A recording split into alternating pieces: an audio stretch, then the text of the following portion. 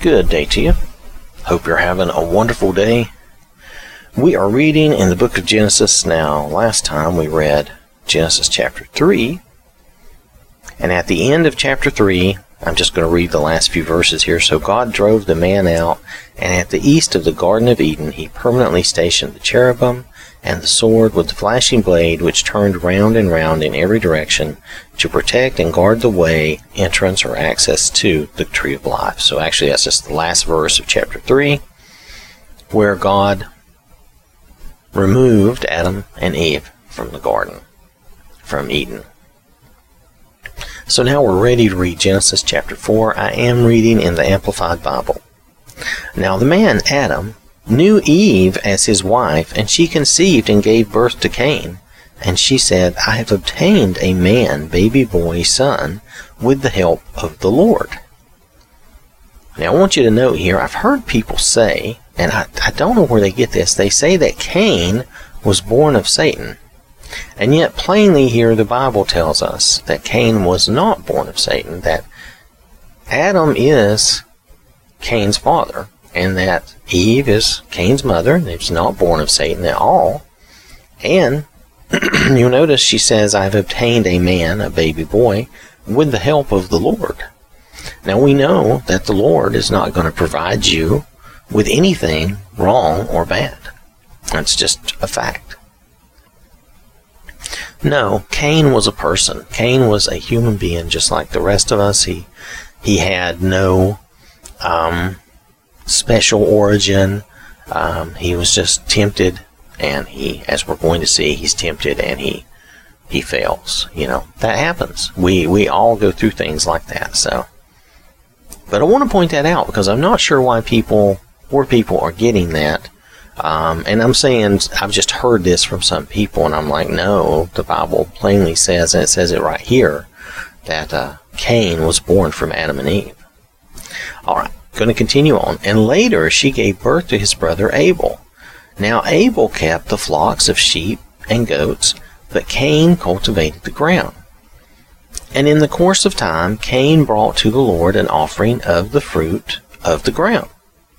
But Abel brought an offering of the finest firstborn of his flock and the fat portions. Now, I'm going to read this without the amplification, but Abel brought the firstborn of his flock and the fat portions. So he brought the first fruits, he brought the best, the first.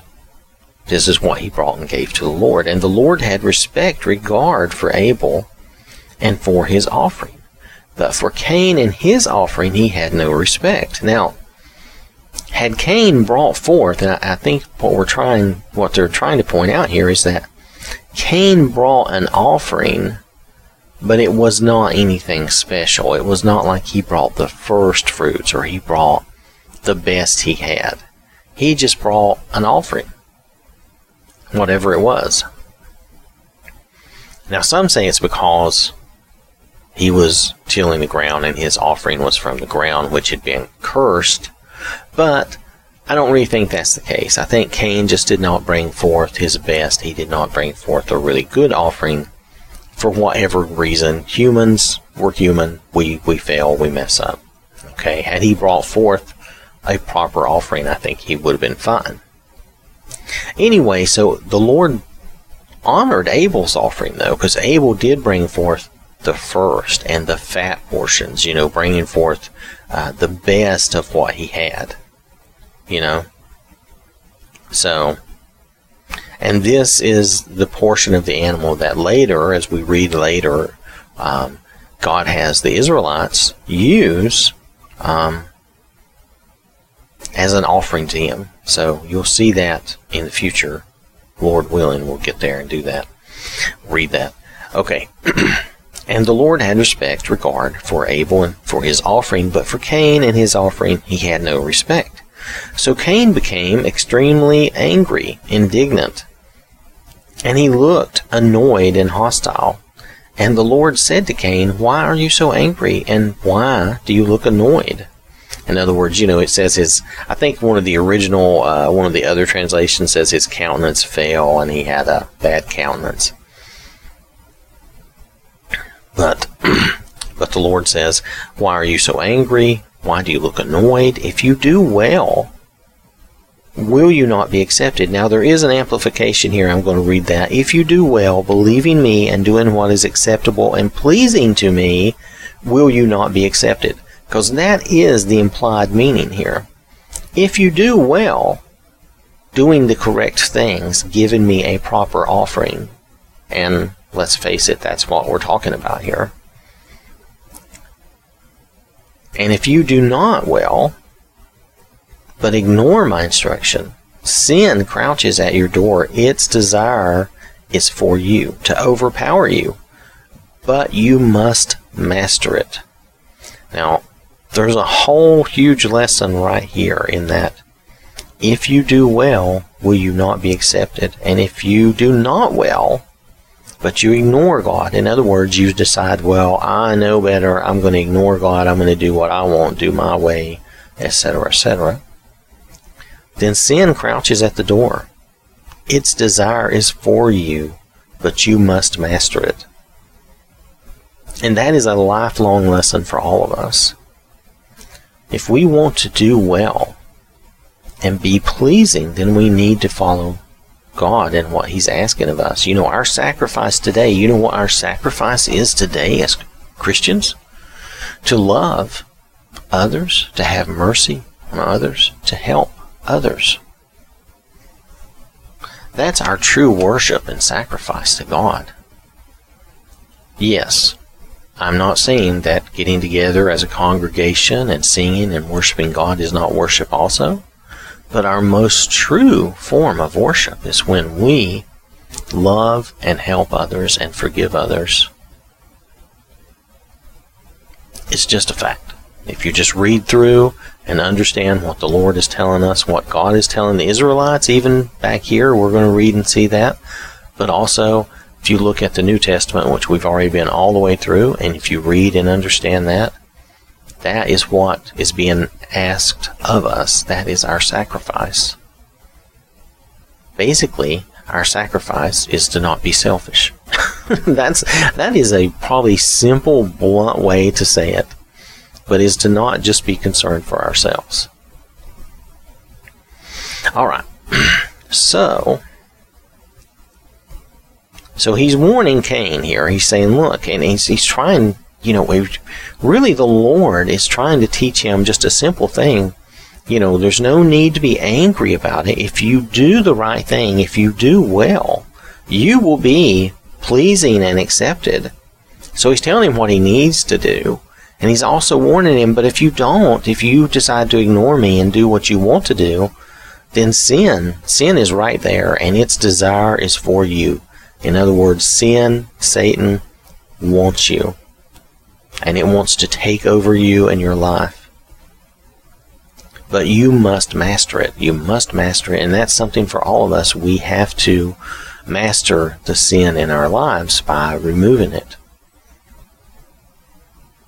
That's why Jesus said the extreme things He did about cutting off your hand, cutting off your foot, removing your eye. He said that not because He wants you to do that, but to be extreme, to get our attention, to say, that's how important it is to keep sin out of your life, to stay away from temptation. Stay away from all temptation. And in essence, too, this is, in a different way, this is what God is telling Cain. If you will do well, He's telling him in a positive way, okay? He's saying if you do well, then, you know, you will be accepted and everything will be right. But if you don't, then, you know, sin is there to take over and to run you. Anyway, I'm going to move on. I'm sure you have the point. So Cain talked with Abel, his brother, about what God had said. And when they were alone working in the field, Cain attacked Abel, his brother, and killed him. Then the Lord said to Cain, "Where is Abel, your brother?" And he lied and said, "I do not know. Am I my brother's keeper?" Well, again, the Lord knows. There's no, you're not deceiving the Lord. The Lord said, "What have you done? The voice of your brothers innocent blood is crying out to me from the ground for justice. And now you are cursed from the ground, which has opened its mouth to receive your brother's shed blood from your hand. When you cultivate the ground, it shall no longer yield its strength. It will resist producing good crops for you. You shall be a fugitive and a vagabond, roaming aimlessly on the earth, in perpetual exile without a home, a degraded outcast. Cain said to the Lord, my punishment is greater than I can bear. Behold, you have driven me out this day from the face of the land, and from your presence I will be hidden, and I will be a fugitive and an aimless vagabond on the earth, and whoever finds me will kill me. And the Lord said to him, therefore, whoever kills Cain, a sevenfold vengeance, that is, punishment 7 times worse, shall be taken on him by me. And the Lord set a protective sign on Cain, so that no one who found or met him would kill him. So, let's see. There's a note here. Let's see what this mark is. Yeah, some commentators have thought different things, like maybe a brand on the forehead, or something awesome about Cain's appearance that made people dread and avoid him. In the Talmud, the rabbis suggested several possibilities, including leprosy or boils or a horn that grew out of Cain, but it was also suggested that Cain was given a pet dog to serve as a protective sign. I don't know. I'm going to say that's a lot of speculation and nonsense. Who knows? But somehow, God did set a protective mark or a sign on Cain so that no one who met him would would kill him. But here, Cain is being exiled out, away from his family and away from God. So Cain went away from the manifested presence of the Lord and lived in the land of Nod, wandering in exile east of Eden. Now, here we have the presence of the Lord still residing with Adam and Eve and their family. Now, not with people in the rest of the world. Now, and I want you to note that Cain is wandering in exile. He lived in the land of Nod, east of Eden. Cain knew his wife. Now, we're going to get into this, so I don't want to do a lot of speculation, but I'm just going to mention this. Cain knew his wife, okay? Cain and Abel, they had wives. These wives came from somewhere. The two best series, in my opinion, and this is in my opinion, so let's just remember this is something that I'm just saying that I think makes the most sense. Either they married sisters, which I don't think so, but it's a possibility. Okay, I can't rule it out. It's a possibility. Either they married younger sisters, that Adam and Eve had a bunch more daughters and stuff, or there were other men on the earth. Now, and I tend to believe that that is the case. Is that the actual case? I don't know. But definitely the Bible does not say that his wife was his sister. But we do know that, like Abraham, Sarah was his half-sister. So it's not impossible that in those days there were no rules against that at that time. And it could be being so close to creation that their genetic makeup would support that and would be okay. Whereas nowadays, we're thousands of years removed from then, and it could be that our genetic makeup over that time has kind of changed. We're farther out from creation, just like they lived hundreds of years old, because they were closer to that creation power of God. And again, now notice this is all in my opinion and my thinking. And we're farther away and we live less because God said we would decline. He said that we would not live those long lives anymore. And I think that we've decreased from that power of creation. And plus, he said that would decrease, and so it has. And I think that could have, and I'm going to say could have, affected us in a genetic and DNA style of way also.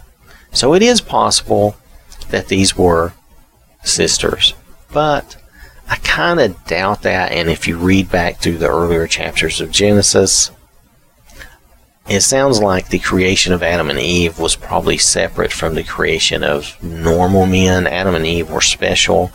Adam was to be, they were to be the children of God, and the other men that were created were, I think, lesser men, and were not supposed to be. Now, the only ones that survived through all of this was Noah and his family, and we all descended from Noah and his family, so we all descended from Adam and Eve. So the only ones left are us. This other group of men, I will call them, or whatever they were, they no longer exist. That's my wild theory, speculation. Don't believe everything that people tell you just because they tell you. Read and see for yourself. If it makes more sense to you that he just married his sister, so be it. I don't want to get off into a lot of speculation where other people came from, but even at this time, you'll notice we're going to start talking about a lot of different people in the world, and we don't know where they all came from, and I just don't want to get into all that speculation. Alright.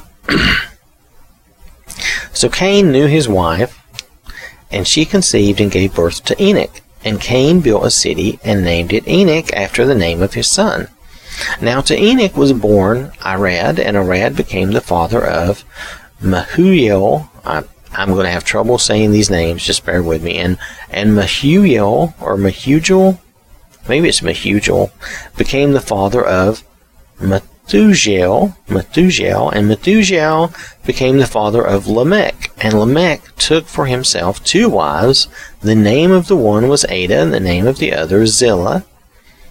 Ada gave birth to Jabal, or Jabal. He became the father of those nomadic herdsmen who live in tents and have cattle and raise livestock. His brother's name was Jubal. He became the father of all those musicians who play the lyre and the flute. The lyre and flute. Zillah gave birth to Tubal-Cain, I'm sorry, they had that sort of split on me. The smith, craftsman, and teacher of every artisan in instruments of bronze and iron. The sister of Tubal-Cain was Naamah. Lamech said to his wives, Ada and Zillah, hear my voice. Your wives of Lamech, listen to what I say. For I have killed a man merely for wounding me, and a boy only for bruising me. If Cain is avenged 7-fold, as the Lord said he would be, then Lamech will be avenged 77-fold. Now, Lamech here is really being arrogant, and he really is full of himself. And maybe this is what happens when we stray away from God, and maybe that's what the purpose of this is. The further we get away from God, the more arrogant and the more we become full of ourselves and full of our own knowledge, full of our own thoughts and beliefs. Now, I know I just told you like a kind of a speculative idea that I had, but I admit that that's all that is. It's just an idea. It doesn't matter. It's not going to affect our salvation, and it's not proven in any way. The simplest, easiest answer would be that they married their sisters, okay? So, and that could easily just be it, okay? Because a lot of times the simplest, easiest answer is the answer. It's just in my mind, with our system and morals and everything today, I find that difficult. But maybe that's it. But here we go. We're going to continue on. Adam knew Eve as his wife again, and she gave birth to a son and named him Seth. For she said, God has granted another child for me in place of Abel, because Cain killed him. To Seth also a son was born, whom he named Enosh. Mortal man, mankind. At that same time, men began to call on the name of the Lord in worship through prayer, praise, and thanksgiving. Now, some of that is from the Amplified. The regular verse would read, to Seth also was a son was born, whom he named Enosh. At that time, men began to call on the name of the Lord. So here, Adam's family and his children and everything, they began to call on the name of the Lord. Now, it says men began to call on the name of the Lord, so maybe other people were also affected by this, but the way this reads and the way I'm thinking about it, it seems to me that they're talking about their descendants were calling on the name of the Lord. But, we will continue on and read. That is the end of chapter 4. We will continue on and read in further chapters and see what we think. Let's see, I think I talked about everything as we went through as best I could. Now, as far as that one part about the speculation, just remember that that's really not important. It doesn't really matter if we know exactly where their wives came from. It doesn't really change anything for us. It's just a matter that they did have wives and they had children, they had families. So I think we're going to see in a later verse that Adam and Eve, they had more children. So, if you want to take that as the simplest answer, I totally understand. That would make sense in its own way. So, all right. Thank you for listening. Hope you have a wonderful day. May the Lord bless you and keep you. And remember, God loves you.